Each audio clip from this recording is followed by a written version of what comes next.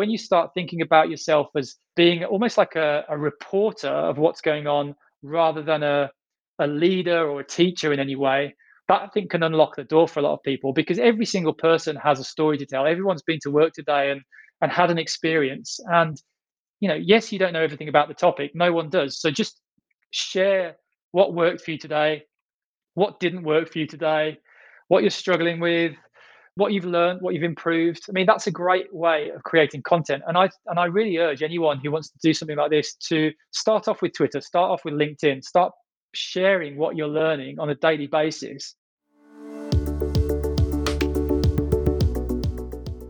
Welcome to the Learning Way Working podcast. I'm Robin Pettit, the host of the podcast and the founder of Sprout Labs. In this podcast, I'm talking with Ant Pudge, a learning design consultant. Ant helps unfulfilled instructional designers graduated from being frustrated order takers to being valued business partner. Ant's really passionate about performance-based learning on so many levels. In this podcast, we talk about becoming a better learning designer. We focus in on Ant's daily practice of writing bite-sized learning emails and sending those out to his mailing list as a strategy to develop expertise and accelerate learning by working. Writing's an interesting strategy for learning. At the moment, I don't publicly write every day. It's something I'd actually like to try sometimes in the future. But what I do every day is journal, to articulate thoughts, reflect and make plans. I find this act of writing helps to clarify my thoughts and also increases the amount I remember as well. In learning designs, we also quite often use strategies around getting learners to write, specifically quite often about learning logs, where people are writing what they're learning and then reflecting it and planning, a little bit like what I'm talking about as well. Recently, we've also added a feature in Glasshouse that allows the integration of these types of learning logs and reflective questions and planning questions into actual learning content on the same page and in the same spot as well. I really encourage you to sign up to Ant's daily bite-sized emails. There's lots of insights that come through into your inbox from him. There's a link in the show notes to the landing page on his website for this as well. Ant, welcome to the Learning Way Working podcast. Hey, Robin, thanks so much for inviting me. So, how do you become a better learning designer? Wow, that's a pretty pointed question. How do you become a better learning designer? Well, I don't know if I necessarily have the answer, but in my experience, it involves maybe ignoring a lot of the status quo and maybe avoiding some. I mean, maybe if we take a step back, in my opinion, the vast majority of learning, whether that's in the corporate world or when we talk about learning development, right, in the industry, the vast majority of learning is ineffective.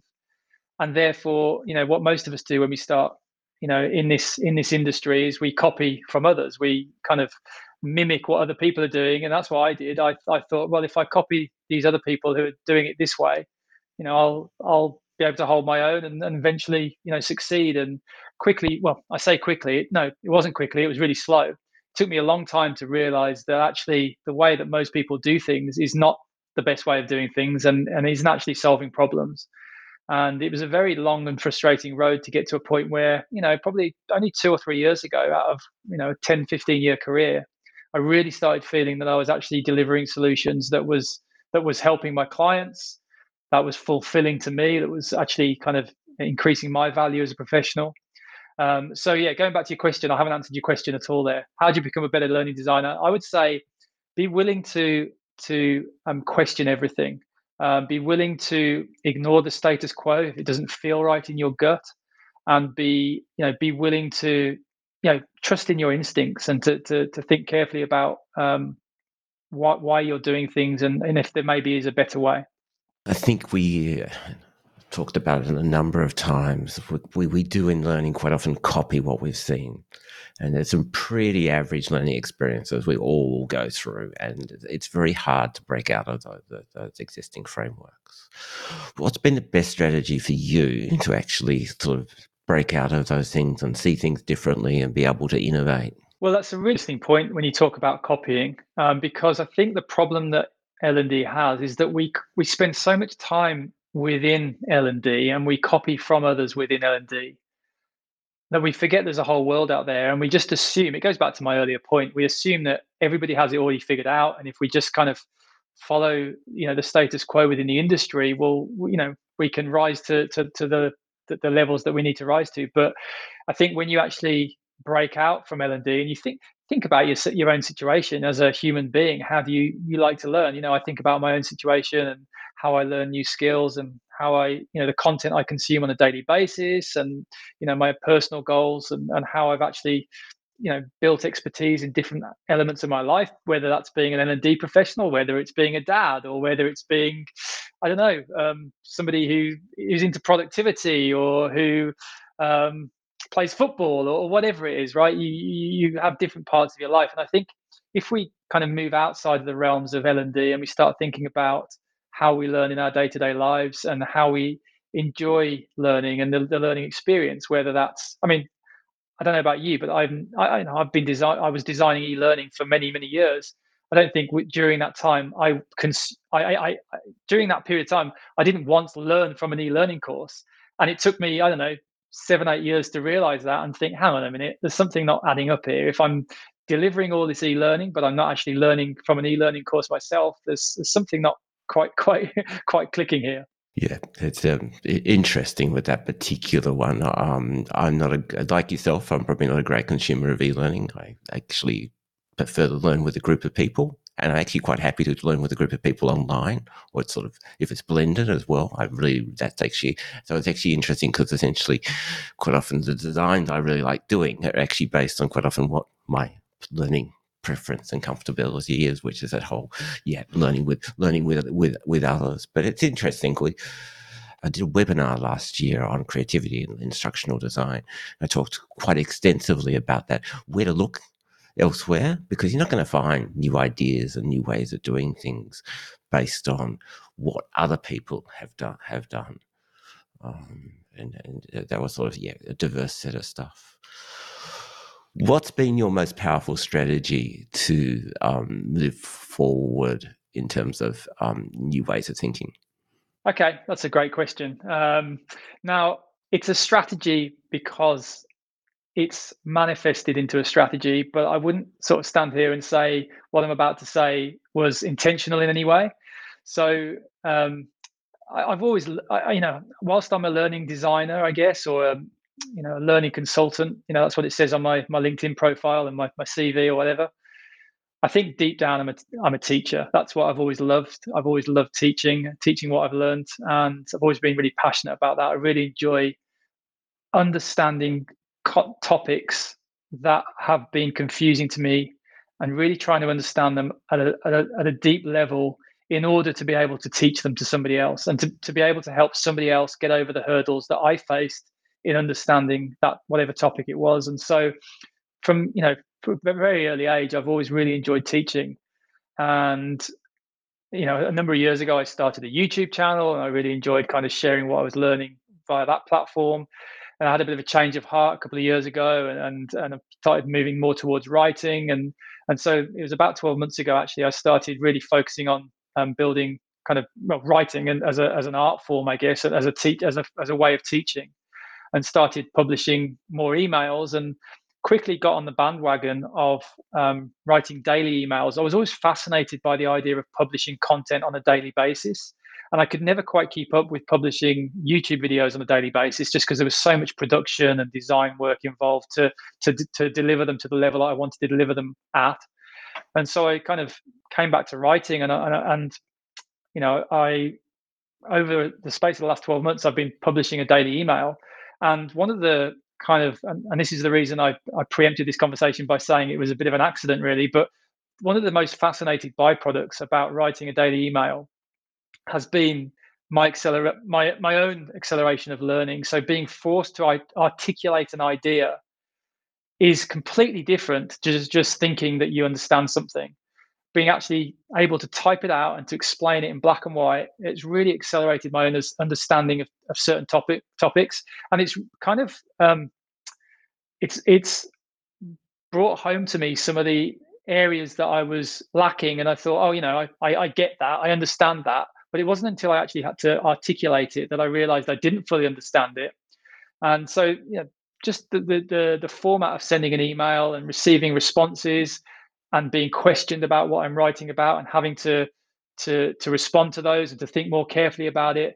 That whole process has just been transformational for me, and it really has accelerated my learning. So that would be my kind of answer to that question. There's a few things I'll drill into about this one. What so it's essentially it's accelerated your learning because you're articulating what you're learning and then seeing the gaps. What else is it doing? Well, I think it's the other thing that stands out. It's helped me become a better writer, and I think I'm seeing that in all aspects of my work. So even just down to writing an email to a client, writing a LinkedIn post, when I actually write an email, even writing content, like I was writing a scenario today for an e-learning module. Just how I construct sentences, how I use different grammar and adjectives and verbs, and it's kind of ironic that I can't speak, but I'm telling you how great a writer I am, right? But yeah, I've become a better writer through it as well, which is satisfying. I look at work that I've done in the past, from a year or two ago, and I cringe at some of my sentence construction because I think, oh wow, I could have made that so much better. So just little things like that as well have been fascinating, and I really believe that writing is one of those skills that compounds over time, because we all write every day, whether we know it or not, and so much of our personal brand, whether we think of it as a personal brand or not, but what people think about you is built on your writing, because that's how often people know you. They read your emails, they see your LinkedIn posts, they might not hear you on podcasts or see you on videos or see you in the flesh. So having that text is, I think, so important. So and it really feeds into our vocation as well. Being able to write really succinctly, clearly. I just talked about scenarios, but so many areas of the learning and development work that we do, when you can write something really clearly and you get to the point, I think there's no, I think it's very, very useful. So just to make it clear to everyone that Ant's actually doing this as a daily newsletter that's going out to public. So essentially, I've got a log in front of me that I keep on writing up stuff. Generally, does involve some reflection every day, but it's not going public. Yours is going out to your newsletter subscribers. That's really quite different, and from my perspective, quite scary. So how does doing this in public really change?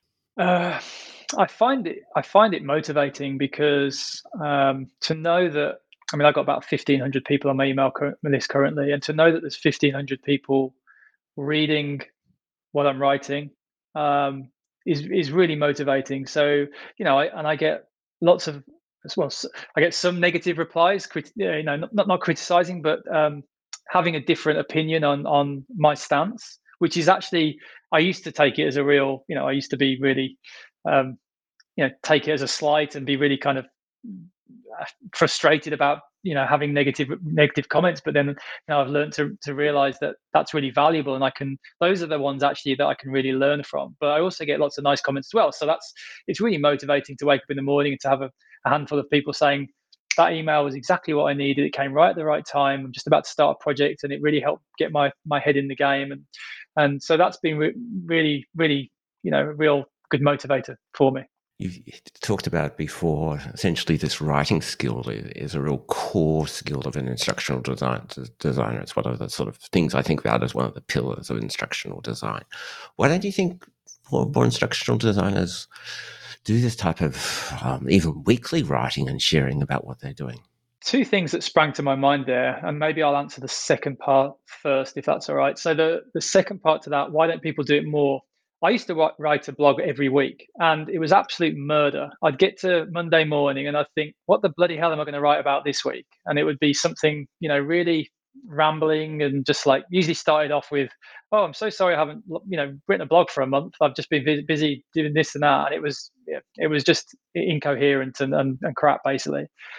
But writing daily is, I know it sounds counterintuitive, but it's much easier than writing weekly, because I know it's going to happen every day, just like brushing my teeth and dropping my daughter at school. It's a daily thing that happens, right? Whether I like it or not, I've committed to writing and posting an email every day at 5 p.m. that email gets sent. So this concept, the concepts that I'm writing about, which is talking mainly about kind of performance consulting and turning disillusioned learning designers into business partners versus order takers, all that kind of concept. It's always on my mind. So last night I was sitting at my daughter's gymnastics class, and I saw a situation unfolding in front of me. I won't go into too much detail because it'll spoil the email, but it immediately reminded me of something that I see in learning development a lot. So that was this morning's email. I woke up this morning, 5 o'clock, my baby daughter started screaming. That was my cue to say, right, I'm going to go downstairs and I'm going to write my daily email. So, I went out and hammered it out, and it was so much easier because I'd already had the idea bumbling around in my head, and I've got an absolute huge backlog of ideas that I want to write about at some point, but I haven't got to them because it feels like they're just kind of coming through me, and because it's always on my mind, I can think about that. But going back to your first question, why do people maybe ignore the value of writing?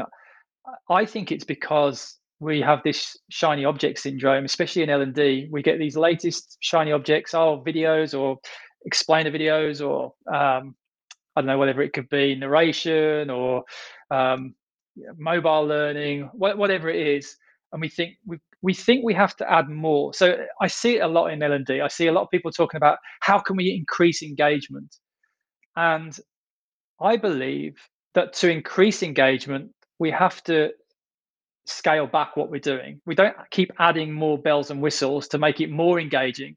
It's just going to distract people.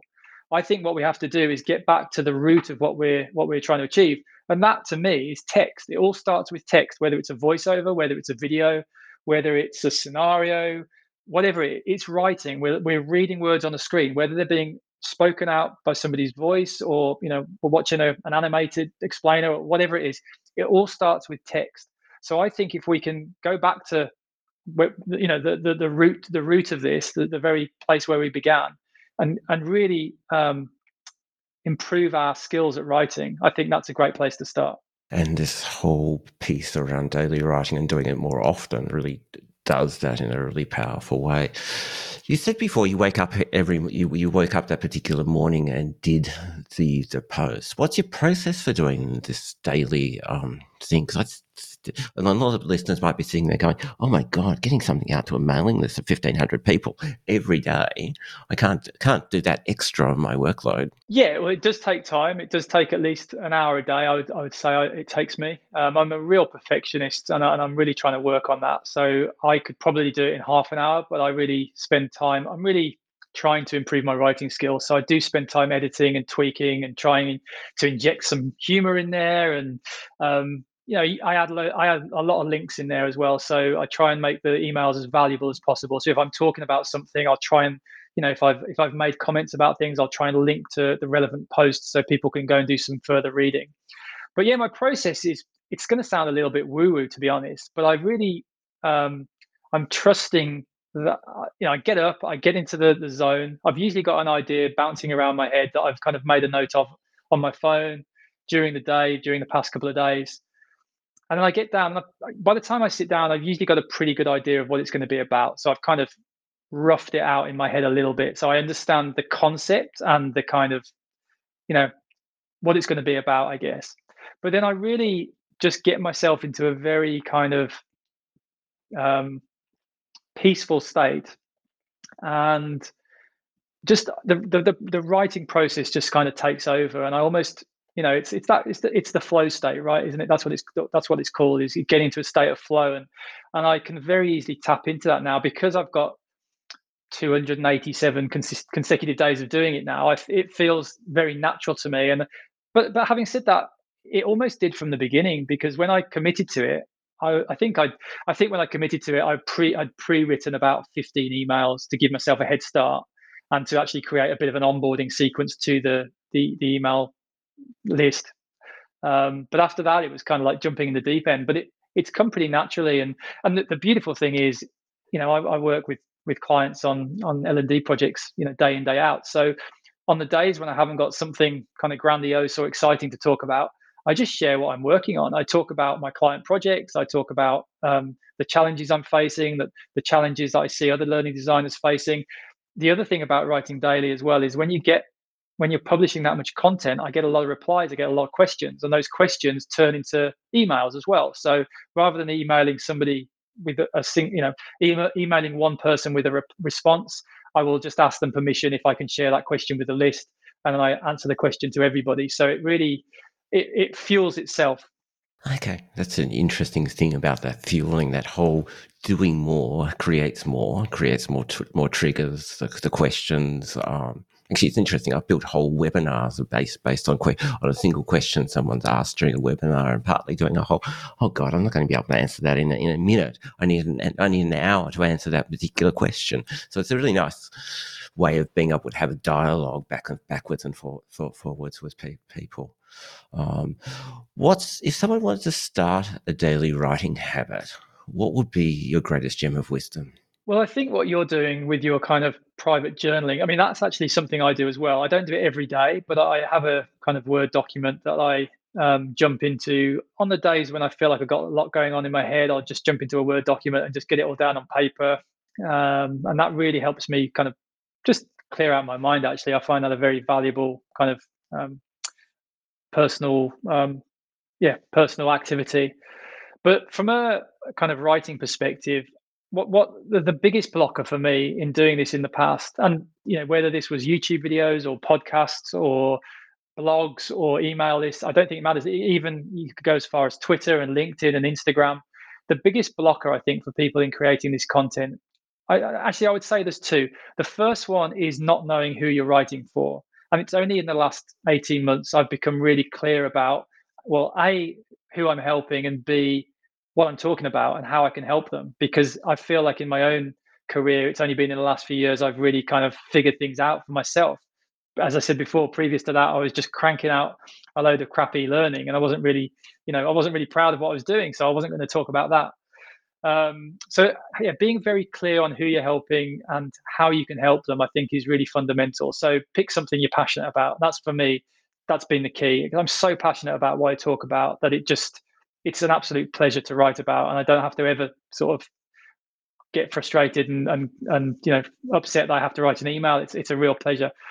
The second thing I would say is that this is the biggest mindset shift I think people can make, and this really helps. I think this really helped me, and I know this helped other people that I've talked to about it as well. Is think about instead of thinking about creating content, think about documenting what you're doing. And this goes back to the comment I made before about writing about my client work. And there's a really beautiful video by a guy called Gary Vaynerchuk, who many people will have heard of. He's got an excellent YouTube channel, but he's a bit of a macho alpha male type guy. Some people might not resonate, but he created a really great bit of YouTube content called Document, Don't Create. If you just type Document, Don't Create into YouTube and watch that, it's just like a 5-minute video. But he explains it really nicely. And the concept is, instead of creating this masterpiece, this beautifully produced 20-minute video, or this amazingly written blog, which presents some new, amazing instructional design idea, or this incredible bit of content where you're, creating it from scratch. It's more like a piece of art, and that's overwhelming for people to do that. And I find that overwhelming. I don't really do that. But what I do is I document my journey. So I talk about what happened to me today. I was at my daughter's gymnastics class last night, and I noticed this. This reminded me of this, which is a client project I'm working on. And these are some of the things that I'm seeing. These are some of the things that I don't agree with. These are some of the things that I do agree with. And so when you start thinking about yourself as being almost like a reporter of what's going on, rather than a leader or a teacher in any way, that I think can unlock the door for a lot of people, because every single person has a story to tell. Everyone's been to work today and had an experience. And if you just share, yes, you don't know everything about the topic. No one does. So just share what worked for you today, what didn't work for you today, what you're struggling with, what you think you've got, what you've learned, what you've improved. I mean, that's a great way of creating content. And I really urge anyone who wants to do something like this to start off with Twitter, start off with LinkedIn, start sharing what you're learning on a daily basis. And quite quickly, people who resonate with your content will start following you, and you'll build up an audience. And one day we can all have I'm definitely not saying I've got this, but that's my dream as well. One day we can have a dream business and have people reading our emails and listening to our podcasts and buying our products and paying for our services. And I think it's a great way to do that, but also fulfill a passion as well.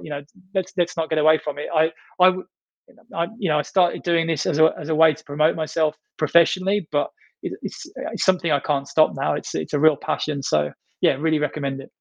Thank you. Make sure there's a link to that particular video you're talking about in the show notes, along with a link to your newsletter. And I think that Document Don't creates this a lovely way of this wrapping up the conversation today. And so thank you so much for joining me.